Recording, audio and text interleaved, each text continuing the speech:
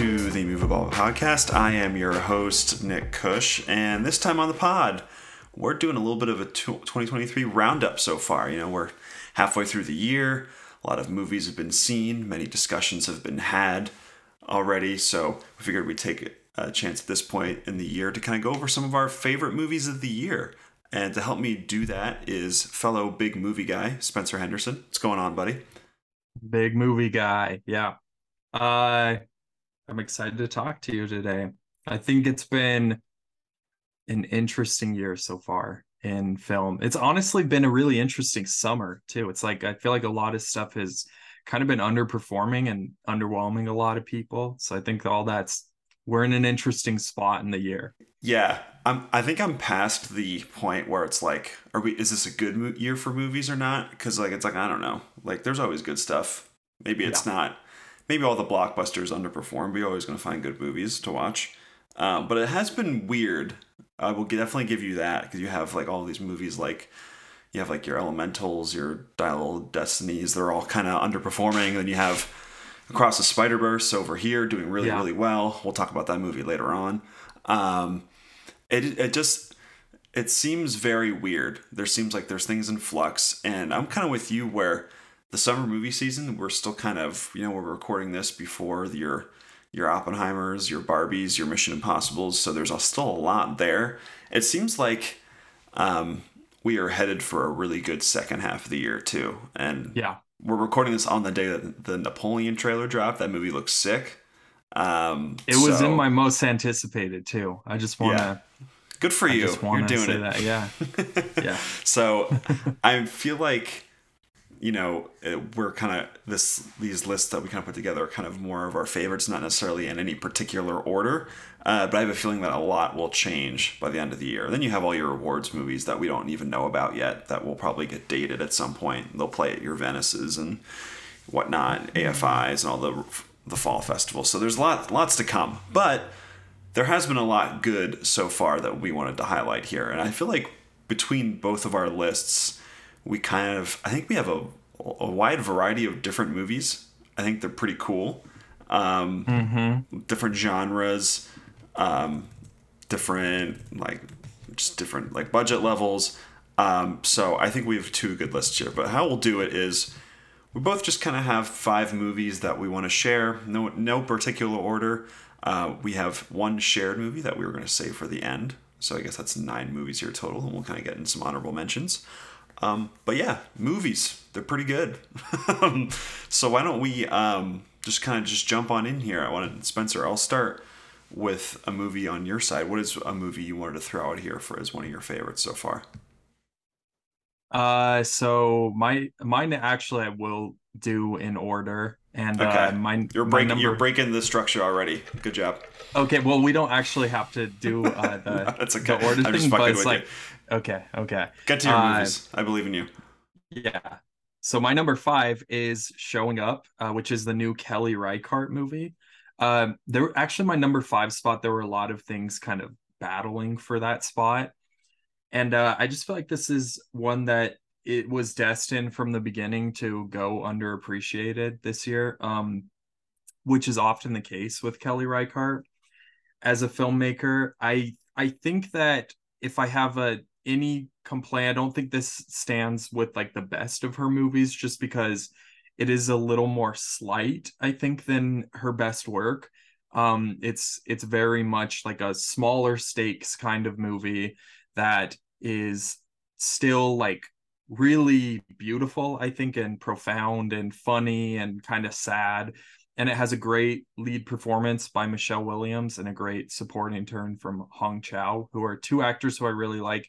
And it's nice to see Hong Chow actually be in a good movie. I feel like Yep. she's had a really rough track record with, because she's a great actress. I've always liked her, but she just doesn't get. Sometimes she's attached to projects I just don't resonate with. The Whale being the most recent.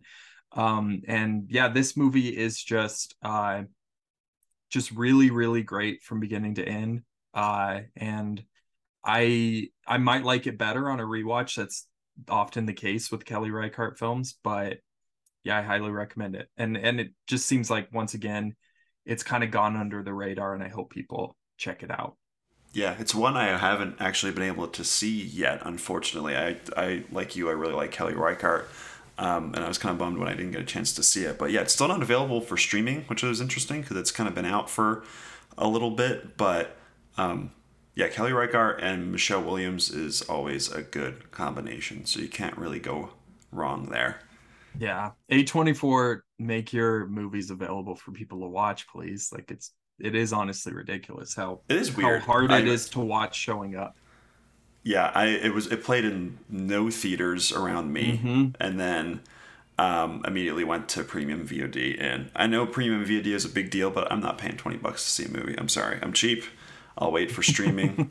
I try to support all these movies in theaters, but sometimes you got to do what you got to do. Life happens, and so for now, no showing up for me. You could say I'm not showing up. Yeah, I guess. But Can't win them I'm all. probably, I'm gonna cut that because that's a horrible joke. But we'll move on to the movie that I wanted to mention off the bat here which is Reality, which is I guess the Sydney Sweeney vehicle about reality winner. I guess what would you call her? The whistleblower from, I guess, a few years ago from the NSA. Very interesting movie. It's based off of a play of, I think that what the director's name is it Tina Satter? I'm gonna look it up right now. Yeah, Tina Satter. This is her directorial debut, and she based this off of her own play. And I find it really, really interesting because what this movie is just basically the transcript of when the FBI showed up to Reality Winner's house and started to question her, and it's that word for word. And the movie makes sure that you understand that because it shows like the manuscript being written as the movie is playing out. But I think it's a really interesting case in how direct, I guess, adaptation actually can have a lot of merit and have a lot of cinematic quality to it. I think it's a bit of a meta reasoning for why I really like this movie, but I think when there's an adaptation, there are so many times where we kind of talk about like what is historically accurate, what isn't, when does that matter, when does it not. And I think this movie is a really interesting case on how you can literally take the wording from real life, just word for word, and stylize it and make it really interesting and create a lot of tension out of random conversations. Because I think that's the big thing that I take away from this movie. Because even in your movies that are more, I guess, historically accurate in how they portray real life events, they're still stylizing the dialogue. They're making things a little slicker, making people sound, I guess, smarter and a little zippier in the writing sort of way, and how they talk to each other. But here in this movie, you have Sydney Sweeney kind of talking with agents played by Josh Hamilton and Marshawn Davis, who there's a lot of there's a lot of awkward pauses, basically just how normal people talk. And then when you bring in this weird situation, like you bring in all those weird kind of tiny little bits to it as well when people are stammering. And it creates a lot of tension out of that. And I think that's something that I find really interesting that I haven't seen a lot of movies do. So I really liked this movie. It's like 80 minutes, which is another just way to my heart immediately. But I really, really liked this movie. I thought it was really interesting. Yeah, cool movie. Really cool movie. I like I always planned to watch this. Like it kind of dropped, it felt like out of nowhere. And then seeing it was on Yeah. your top five, I've made it a priority before this podcast. Uh yeah, it's funny. The FBI agent and agents and reality winner, they should have gotten screenwriting credits because yeah, it's Yeah, literally that's just funny. word for word the dialogue, which is a really interesting thing. Like I feel like that's something that could have failed catastrophically, but Absolutely. like you said, it makes it so tense and the interaction feels so real, and you have this knowledge throughout the movie. They make it very clear that that's what's happening throughout the duration of this interaction with reality and these FBI agents. And I think it becomes like this really, really interesting kind of examination of, yeah, like power and Mm-hmm. how power is exercised over normal people by these institutions. And yeah, I thought Sydney Sweeney was, that's her name, right? Yeah, Sydney Sweeney. I thought she was great in the movie. And I love the way that the movie's shot. Like I feel like it's very tense, and there's a lot of claustrophobia with the Yep. way that it's shot. There's the second half of the movie essentially plays out in this one room.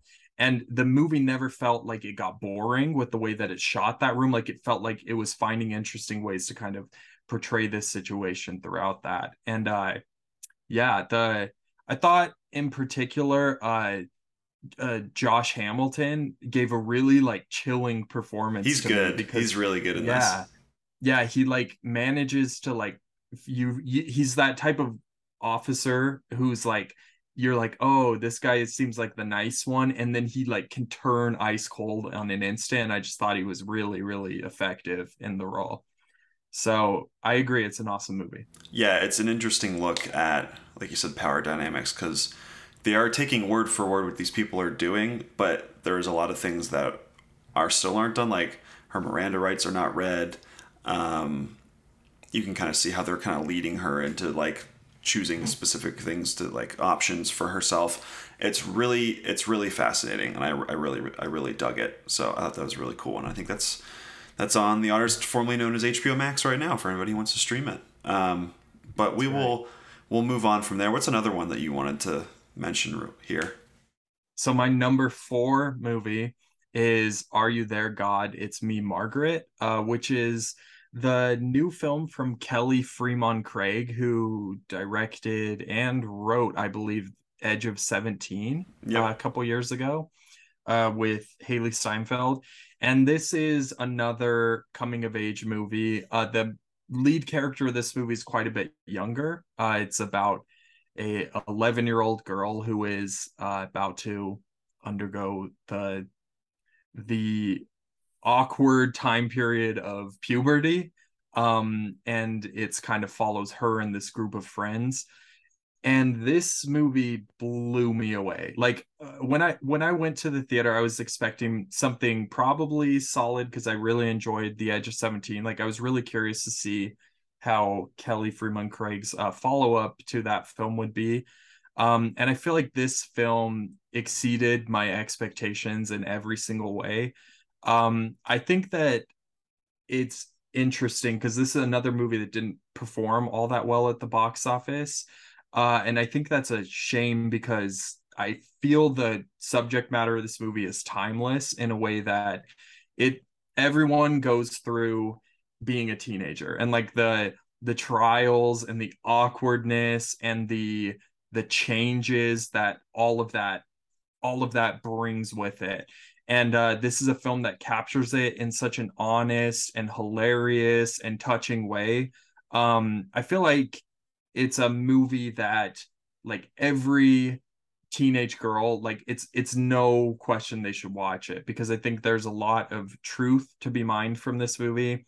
And yeah, I was blown away. Like at the end of the movie, I'm like, crying over a girl like going through puberty, like this a scene in like between the mom and the daughter.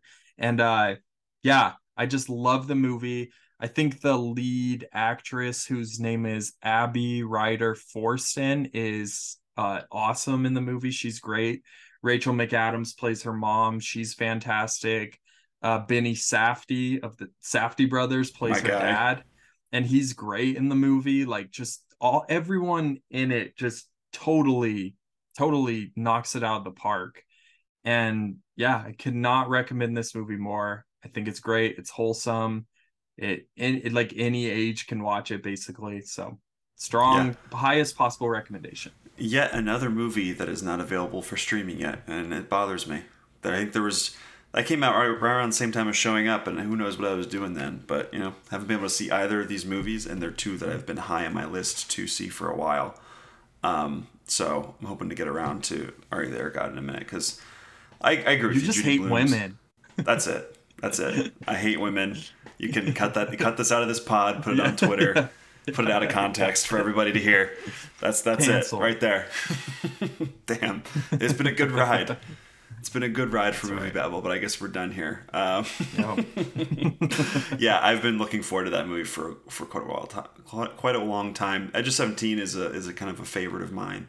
One of the first movies I actually saw when I started this website. I really liked that movie quite a bit. So yeah, definitely looking forward to that one.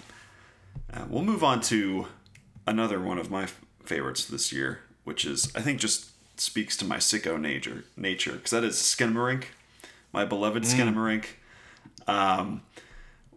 Really cool how this movie even got into theaters. I guess it was leaked out of one of the festivals when it played at last year, and it became like a creepy pasta esque sensation on TikTok. I think this movie cost like $15,000 and from Kyle Edward Ball, the director. And then it just played in theaters this January, and it was kind of amazing to see such an abstract, non, I guess, linear, just horror art piece. I don't even know what you call this thing, but just being played in AMC theaters, and people there was a lot of people in my screening of this movie, so it was just really heartening to see this movie happen and be a thing. And it is just what I think. It seems like it's one of those movies that plays really well on your computer. Just the way it's set up, it does seem kind of like a slight creepy pasta and how it's constructed. But it worked really well in the theaters for me. I was really horrified watching this entire thing, and I've been thinking a lot about this movie recently because I feel like horror is in a really interesting spot, and I know for like the longest time, elevated horror was like I guess like the leading moniker of where horror was, which I've always hated that phrase. I think it's really annoying, and it also just kind of discourages all other horror because horror's always had ideas in it, and the fact that like A24 packaged a lot of these movies together made it so that people saw it differently. But that was just never the case. But all of them did have signifiers where they're very atmospheric. I guess high-minded from auteurs that we've gone on to love. And Skinamarink feels like whatever the next iteration of this is. It feels like post elevated horror, where it's more abstract. It's a combination of internet iconography, low budget 70s like grain in terms of how it's filmed, I guess it follows somewhat of like a plot, but it's really just like a plotless sensory experience. So I don't even know how to describe this movie. I guess it's just two kids wake up and all the walls or all the windows and doors are gone in their house, and there's a demon in their house. And that's kind of it. And it's really creepy. Yeah, love Skinamarink. This movie's really, really good. I can't recommend it enough. It is truly one of the most singular movies I've seen in a while, and I think it deserves additional credit just for that. But I know you love this movie as well. So what are your thoughts on it? Yeah, this is another one. It was really hard picking my top five, honestly, because I really wanted to put Skinamarink in there. But yeah, I knew you would talk about it, so it's like just I can talk about it too. This movie is incredible. I can't believe I was able to go to a theater and watch this movie earlier this year. It's Kind of like you crazy. talked about. Yeah. Yeah, With like the just state of where because. theaters are, it is just so wild that this thing Yeah, played in big multiplexes. just something this abstract and weird and just unconventional. There was like this 50 plus couple who came into Skinamarink when me and my fiance were sitting next to each other, and we were like making bets, like will they make it through the movie? And they did. Like I was mind blown by the end of it, just because I found the movie to be very what's the word I want to use? I found to be very experimental and slow Definitely. paced, but very effective for me. And I also think this movie's horrifying. Truly terrifying. I was terrified watching this movie, and it's one of those movies that it's just the way it gets under your skin. Like I think I wrote this in like my Letterboxd review when the movie came out. When I was a kid, there would be times where I was in bed and I would see a shadow on the wall, and if I looked at Yep. the shadow long enough, I would convince myself that I was seeing a face in the wall. And this is a movie that is about that feeling, like Yep. 100% about that feeling. It captures these childhood fears and these anxieties that you have, because that you mentioned the plot, what the very loosely called the plot, but the kids waking up in this house that the doors and the windows are gone. That's already a terrifying setup and It's concept that so you think that. weird too. It's like Yes. weirdly detailed in a way. Yeah. It's like Yeah. it's just very bizarre. The way they execute it is very strange, but it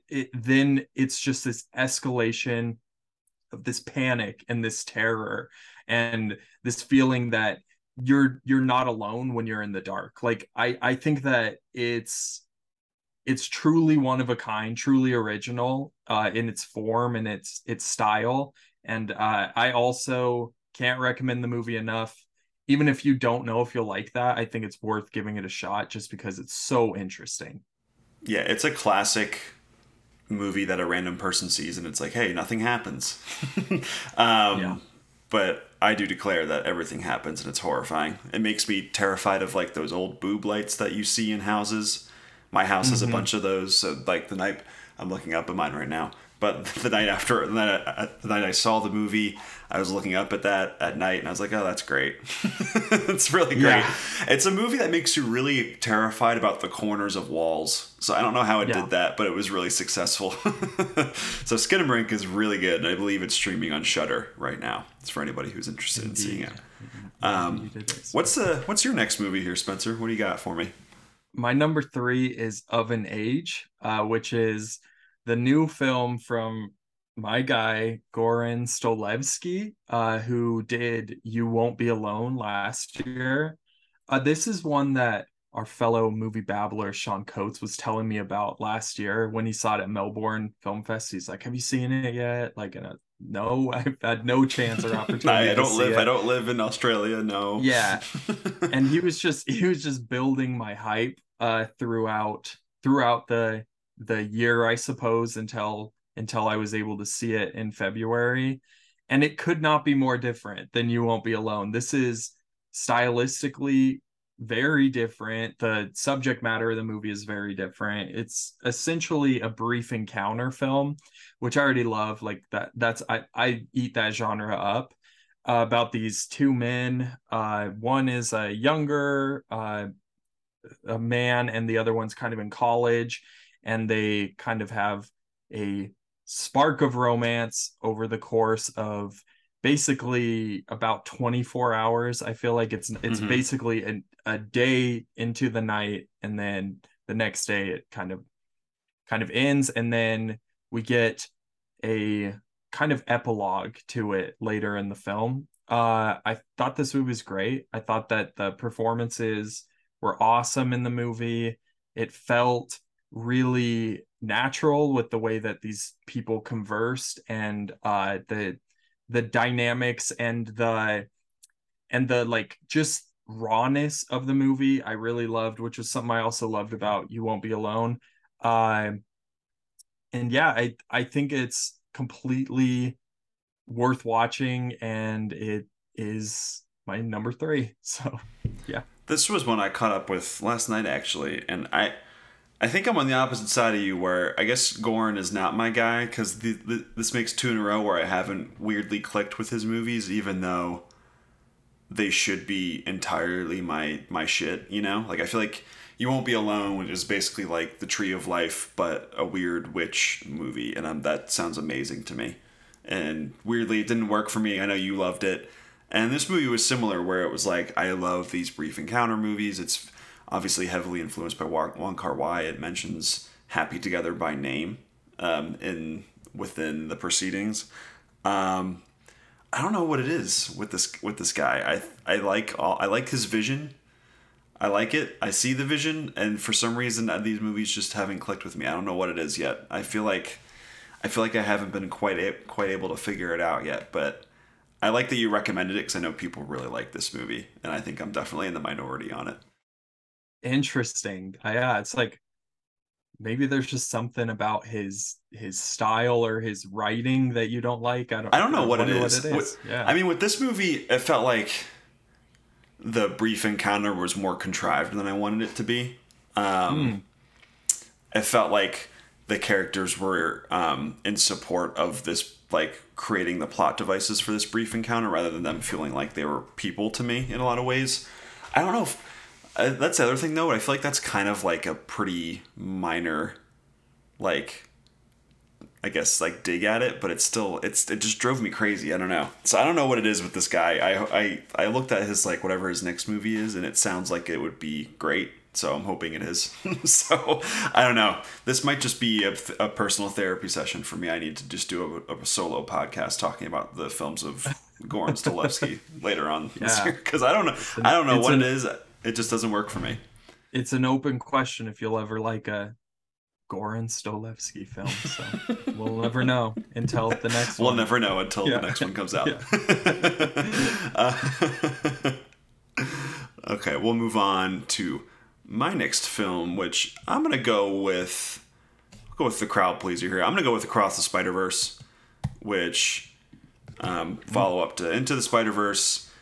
You know, I'm a cynical asshole when it comes to superhero movies these days, but this movie rules. So does Into the Spider Verse. Can't wait for Beyond the Spider Verse now that it's not Across Spider Verse Part 2 anymore. These movies just rule. They are like, it's funny because this came out right around the same time as The Flash, and The Flash is like the exact same movie, and except it's just horrible. This movie's awesome. This like it's just shows there's just so much creativity in this movie, and it's the way that we are kind of in this stage of superhero movies where they're eating their own tail in the whole multiverse storyline, where it's the multiverse can only be about previous iterations of the superhero. So we're just bringing back old Michael Keaton, or we're bringing back Tobey Maguire or whatnot. We're just bringing all of these things back once again. And this movie just feels like such a breath of fresh air because it looks at the multiverse opportunity and says like, we can just do anything and we're going to do that. And so there's like billions of Spider-Men flying all over the screen, and there's like subtitles in the movie like explaining what like British punk slang means. It's just really, it's really cool, super inventive. It does not have an ending, which kind of sucks, but that's okay for now because the rest of the movie is really good, and it kind of just shows what you maybe all multiverse superhero movies should be animated, because it shows you what it can be, because every universe is animated differently, differently stylized. It's just really cool, super creative, and kind of like a crowning example of what animation can do for the superhero genre. It's just really impressive. So there's the cold open of this movie is Spider-Gwen fighting a Da Vinci vulture. So that's great. So what more do you need out of a movie when you get that in your first 10 minutes of it? So it's a really great movie. Awesome movie. I agree. However, I agree that the movie doesn't have an ending, and it also only one character really gets a like arc in this Yep, movie. totally agree. So I don't know.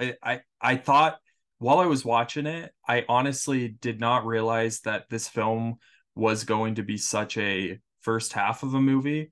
So, but like the last 20 minutes were coming up, I was like, holy, they have a ton they need to wrap Yeah, up. nothing has been wrapped up yet. Yeah, and they're setting up more plot threads, and we're 2 hours into this movie. And I should have known, just with the nature of how these serialized events happen these days, that there was going to be a sequel to this movie. um However, despite all those complaints I just said, I think as a cliffhanger, the movie is really effective. Like the way Yeah. that they handle the cliffhanger, like I wanted immediately when the credits started rolling to see the next movie. Like, I was thoroughly entertained by this movie. It's inventive as hell.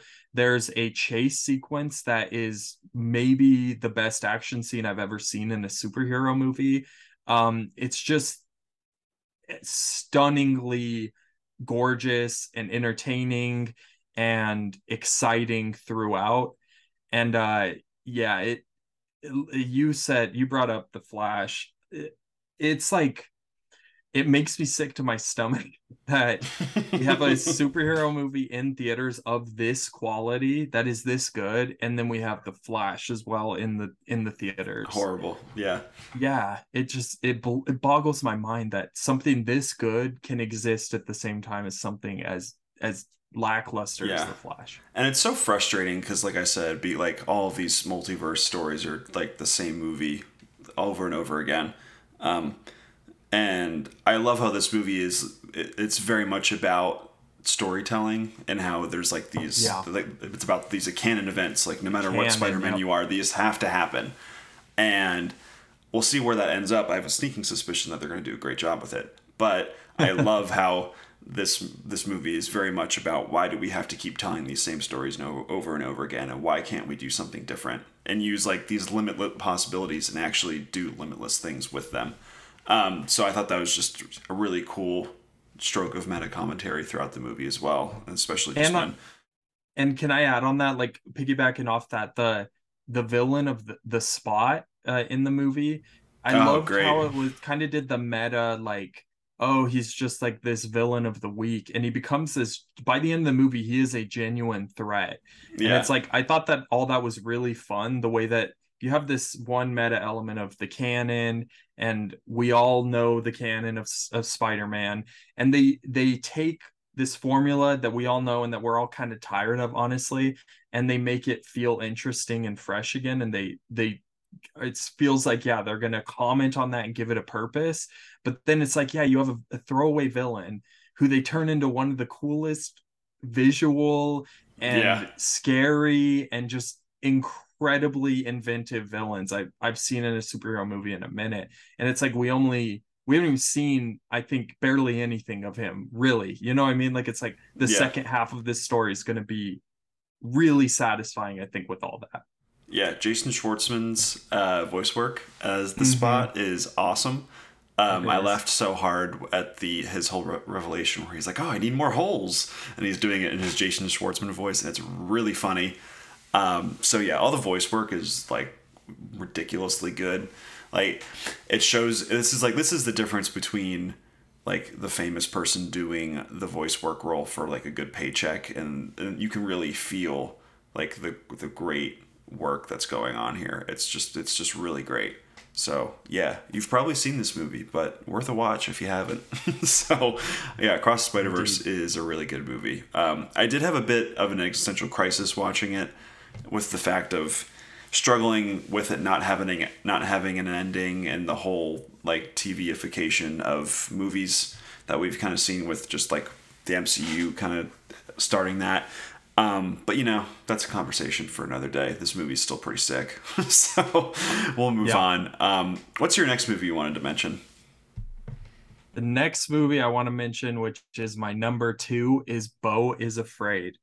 Yes. This is the new Ari Aster picture. It's actually interesting that you bring up elevated horror earlier in this discussion, because this is like, it feels like Ari Aster listened to our conversations about, oh, Hereditary and Midsummer, those are elevated horror, and he's like, oh, I'm gonna make something that defies description and alienates the people who were saying, oh, but Ari Aster is like one of the good ones when it comes to horror. uh I truly think that this movie is bold. It's constantly interesting. It is exhausting, and it is horrifying. It's hilarious, laugh out loud funny. It features incredible performances, and I loved every minute of it. And all that said, I don't know if I ever want to watch this movie again, just because it's it's a movie that I think deliberately tries to test the viewer's patience. Yep, absolutely. It's there's a sequence in about the middle of the movie that like the movie takes a 20-minute detour that goes into like this animated play, Oh, it's so which is funny. incredible. It's Oh, incredible. so funny. The punchline to that is so good. It's so, Yeah, so good. yeah. It's just like you feel like you go on a like Lord of the Rings level journey by the end of this movie. Um, I think if I have any minor complaint about this movie, it's that I don't think that the second half is as brilliant as the first half of the movie. Like the first hour of this movie is just wall to wall genius, great filmmaking. There is some just of the funniest stuff I've seen in a movie in a really long time. And it just completely feels like, oh my goodness, like he's like you feel like you're watching Ari Aster's like masterpiece, like his magnum opus. And Yeah. then the second half, I still love it. Like I still thought it was hilarious and really fun and entertaining.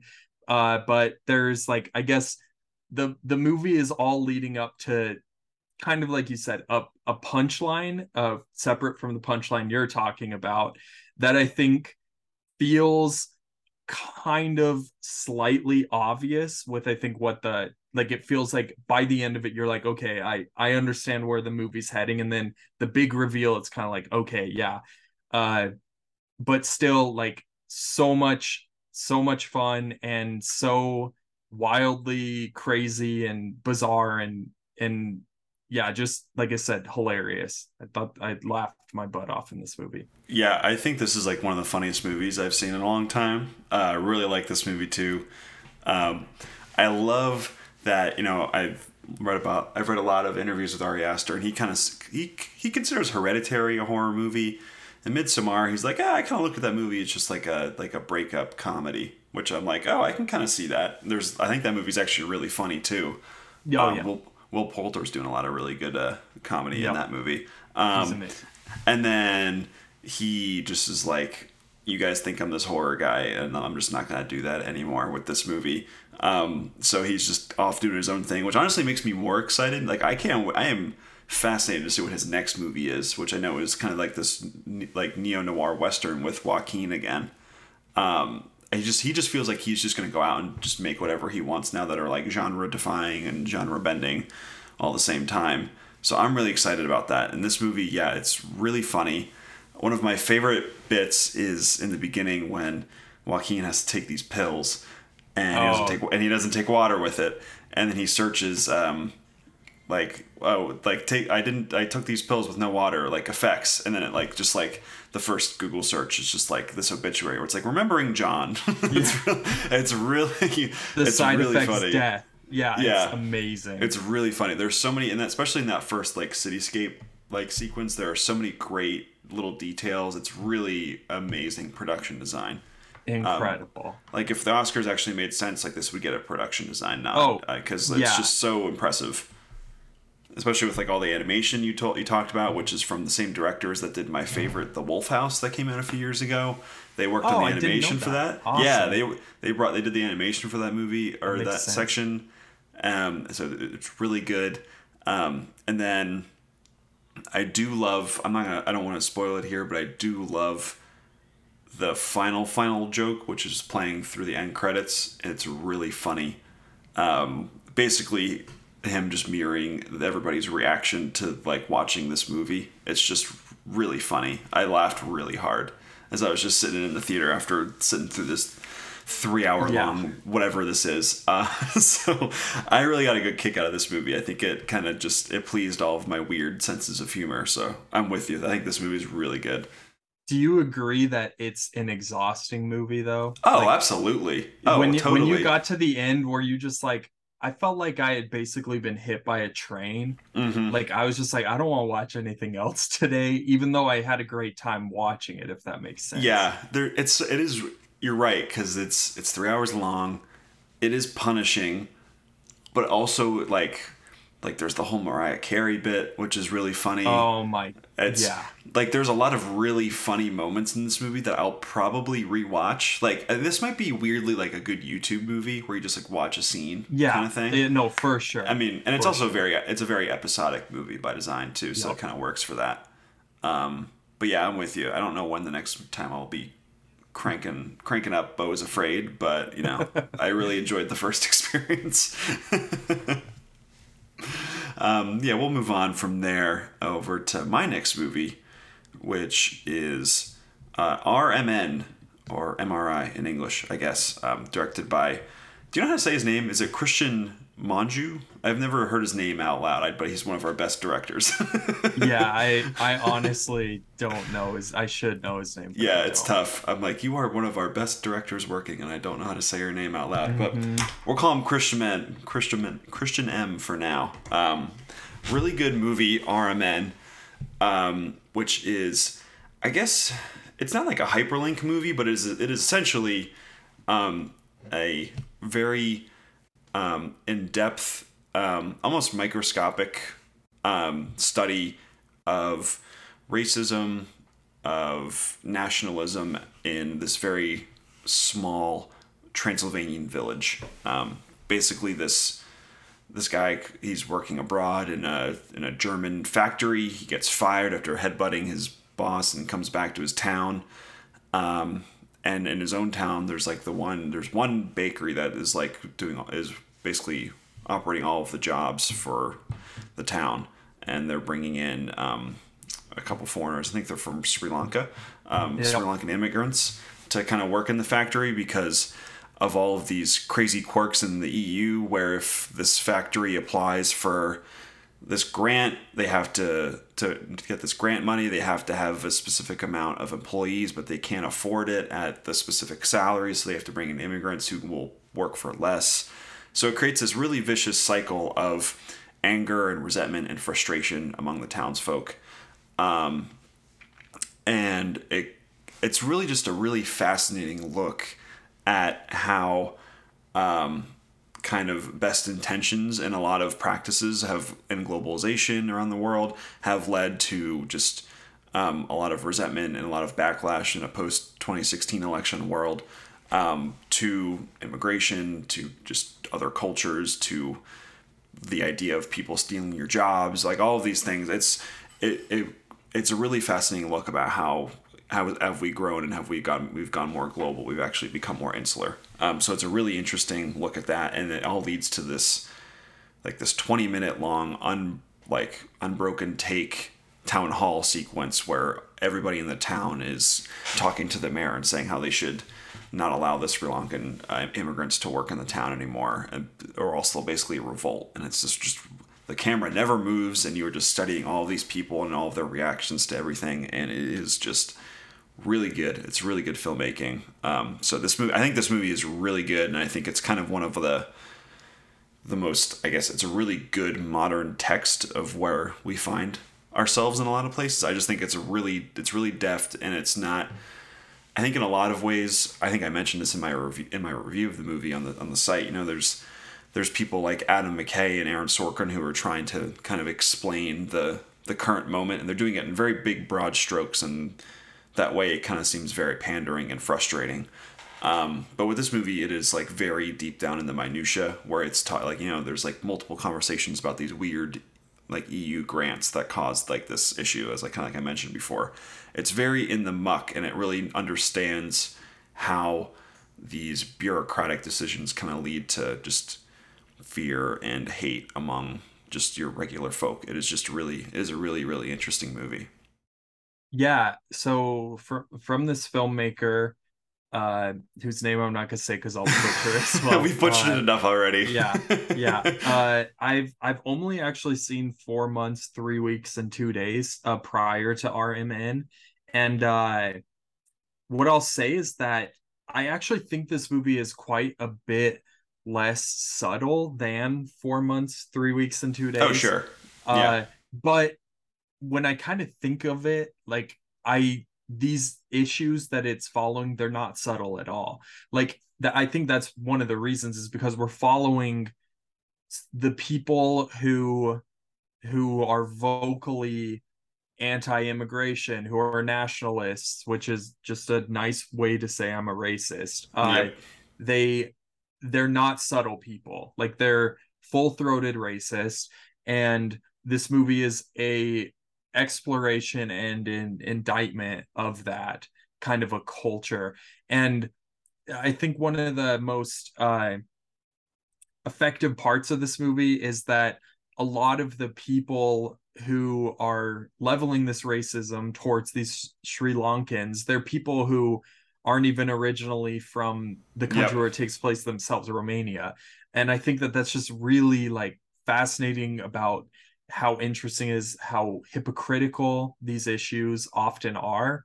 And that scene you talk about, this climax of the movie, it's truly, like you said, an extraordinary sequence because, as you mentioned, you're just watching this issue stew and you're watching how people react to the situation and how they try to either defend or attack the issue in really, really interesting ways, particularly between kind of the two lead characters. There's like a whole story going on between them. And then Hmm. there's a whole entire story in the backdrop of the shot with like the townsfolk. And there's people who are saying things that, oh, I'm with you on this issue, but I'm against you on this other issue. And it's just really, I think, a really intelligent portrayal of kind of, yeah, like what in America we call like a town hall, where there's so much animosity and these things are often just this pressure machine that's waiting to just explode. And I will also say that the final like 3 minutes of this movie are just crazy. Like I still am Yeah. thinking about them trying to figure out what the movie is even trying to say, like in those final 3 minutes. I think that that's the sign of like a great and effective and compelling piece of art for me is when I'm still thinking about it like a week now after having seen the movie. So Yeah, it takes a little dip into the surreal, and it's a point where I'm like, wait, did I miss a scene? Like, what's happening here? Like, yeah, same. it's very chaotic, and you're like, wait, what is going on here? And then it ends. You're like, oh, that was interesting. Yeah. Um, yeah, I think that's something I'm still trying to parse through as well. But like you said, I think I do agree where this movie isn't necessarily subtle, but I think it's really deft in the way it's kind of describing and showing the movie. It's very observational. Like I said, that one scene, the camera never moves. It is just observing these people as they're yelling in this town hall session. And a lot of the time, like the camera is moving as little as possible. It's just it's basically just locked down and just observing all these characters move around in the space that you see.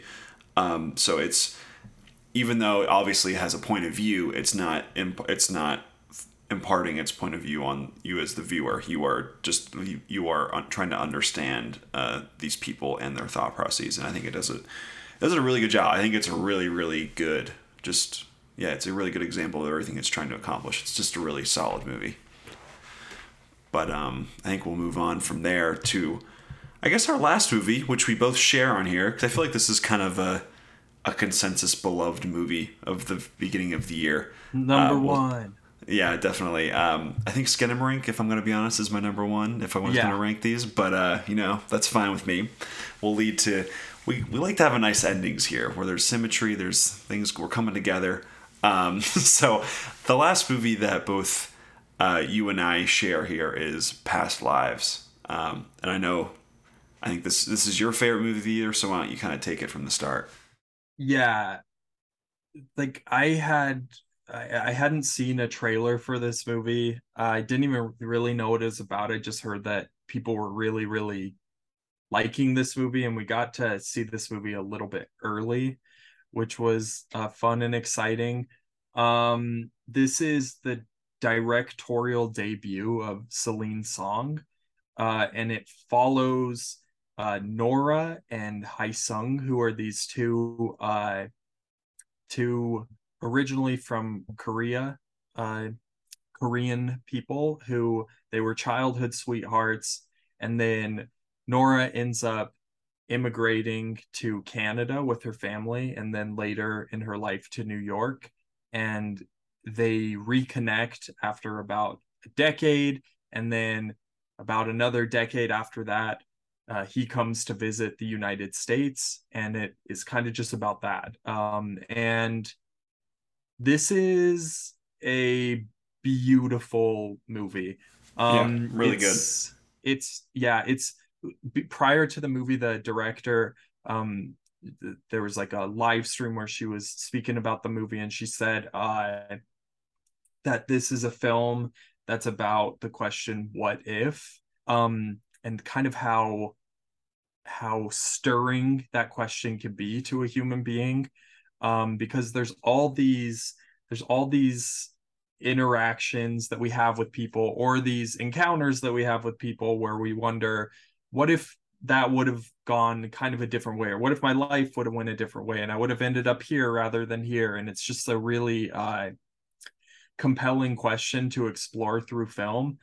And the on top of that, the movie, kind of alluding to the title, it introduces this concept of Inyon, which is a Korean concept that kind of talks about how the people who we share interactions with throughout our lives are people who potentially we've interacted with in our past lives. And the concept of reincarnation, where you're reconnecting with these people over and over again, throughout many different lives.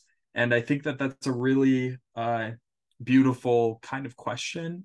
One of my favorite movies is Cloud Atlas. It explores this as well. And yeah, the performance in particular by Yu Teo, who plays Hae Sung, is extraordinary in this Really movie. good. I think he is like deserving of an Oscar nomination for his performance in this film. Like, I'm gonna go ahead and call the shot and say he should get one, because I think that he is just so good in this movie.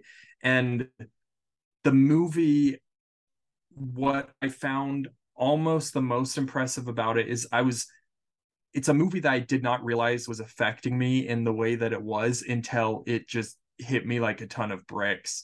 Like the final 5 minutes of this movie, or even the final 10 minutes of this movie, but It sneaks particularly up those on you. last 5 minutes, yeah, are just like a gut punch. Like, it hits you like a freight train.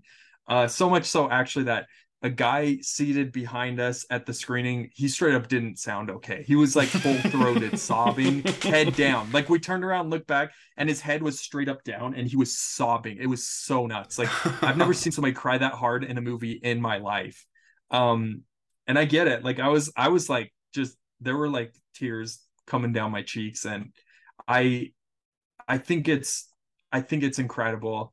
It joins the ranks of like my favorite uh kind of I'll kind of consider this a brief encounter movie, and say that I think that Yeah. this stands shoulder to shoulder with the best of them in my mind. And I literally can't wait to revisit this movie and go back and watch it again. Yeah, So maybe that guy has his own Hey Sung. You know, yeah, he's going through a lot of feelings in his yeah, life right now. I think Yeah, so. I think you're right. He did. it is interesting because it is one of those movies where it really, I mean, you ask the question of what if, but it makes you kind of start to get existential about your own life and think about all your Yep. what ifs and whatnot, and maybe even think about things that weren't necessarily like you think of big tipping points, but now you're like, oh yeah, maybe that was a big deal that I made this decision instead of that one. So it is one of those movies where it makes you think a lot, even not necessarily about the movie itself. Yeah, this movie's really good. I want to revisit it as well because it didn't it didn't like kill me. Like I wasn't like sobbing at the end of the movie, and I was really excited for it to do that to me. But I was like, ooh, I really like you see all the thing, like all the writing, all the like the kind of pieces come together, and you're like, oh wow, this is really well done. So I have a feeling it might hit even harder the second time for me. Yeah, Greta Lee in the lead role as Nora is awesome. I kind of just want her. She's one of those people where I just want her in everything now. She's really great. She's awesome. I Yeah. think she actually has a voice role in in Across the Spider Verse. So good for Oh, her. wow. But yeah, it's another movie that's very heavily indebted to Wong Kar Wai. You think of In the Mood for Oh Love yeah. a lot during this movie, which is funny because RMN also has a very noticeable callback to In the Mood for Love, where it's playing the main theme. That one of the lead characters Yeah. is playing that on her cello. Yep. So I guess this generation being very influenced by Wong Kar Wai. Who knows? Maybe something to monitor moving forward.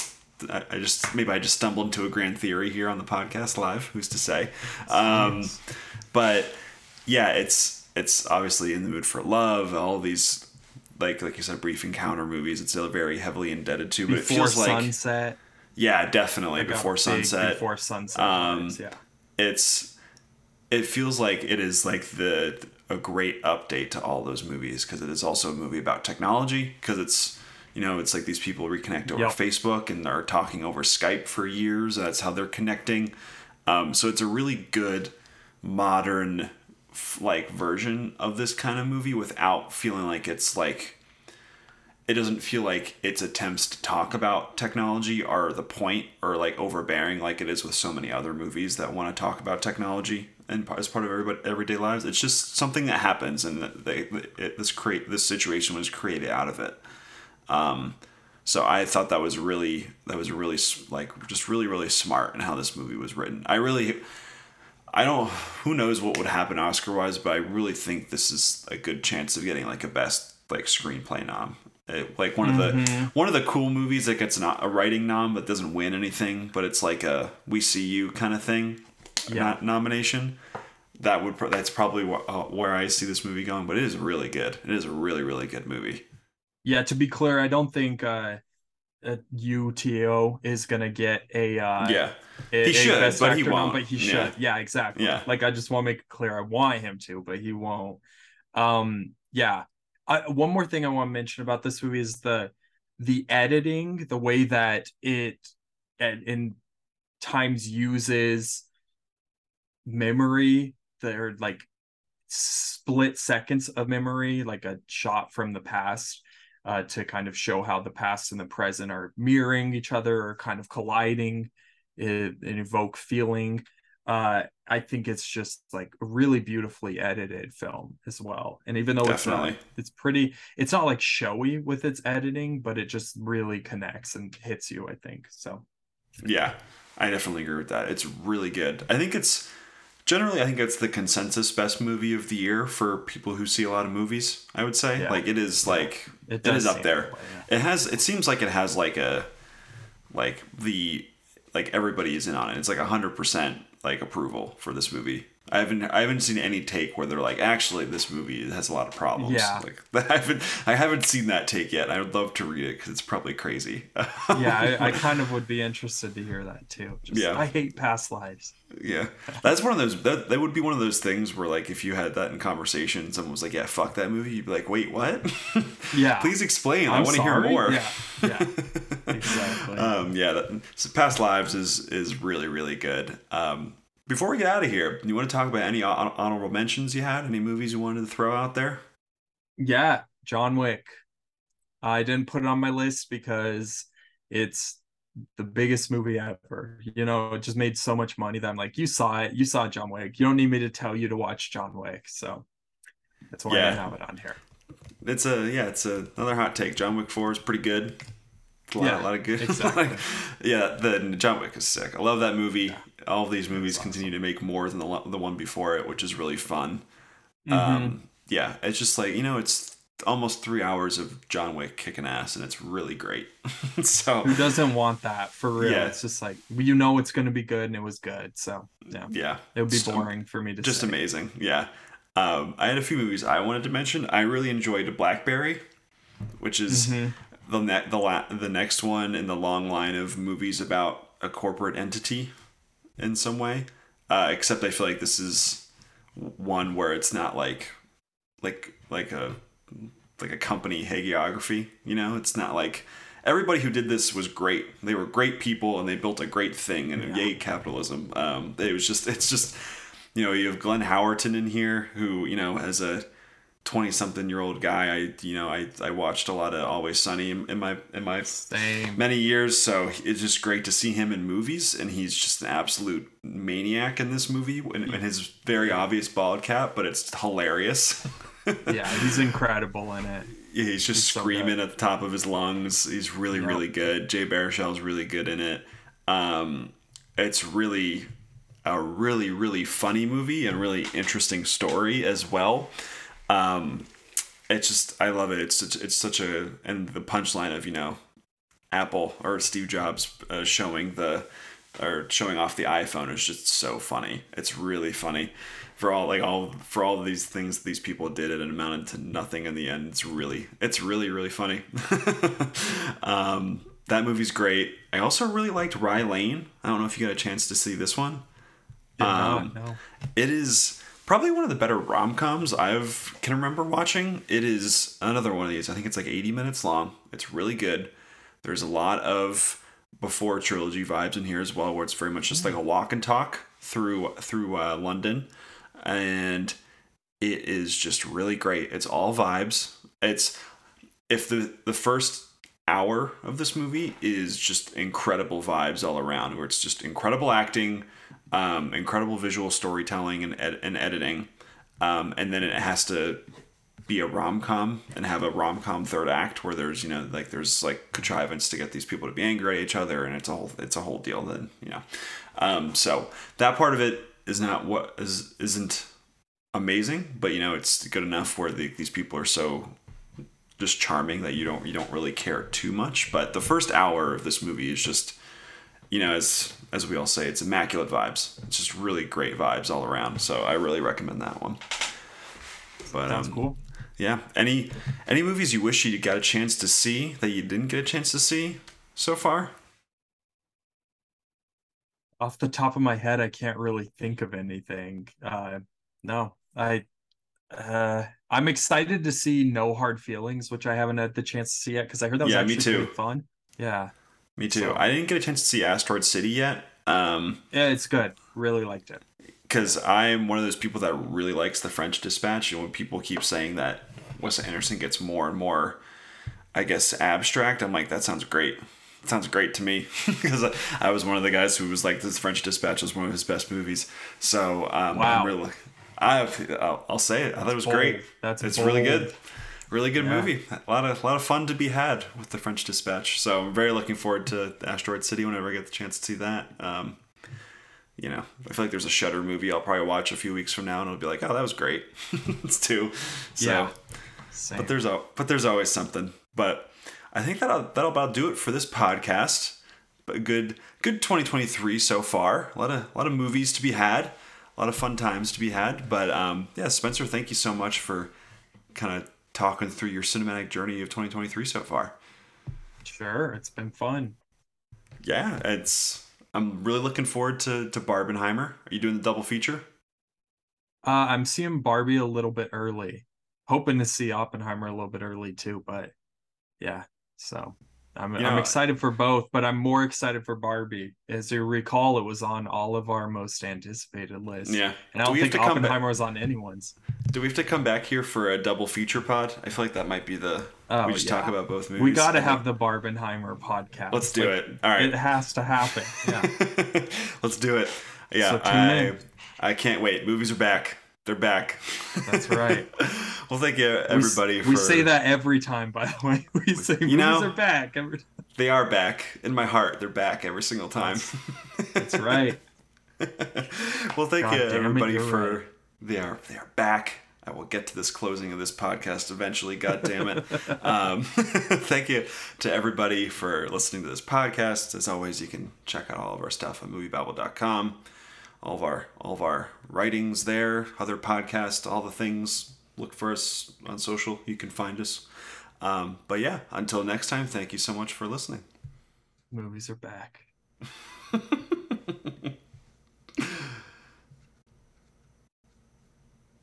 Where's the end recording? Oh, it's up here.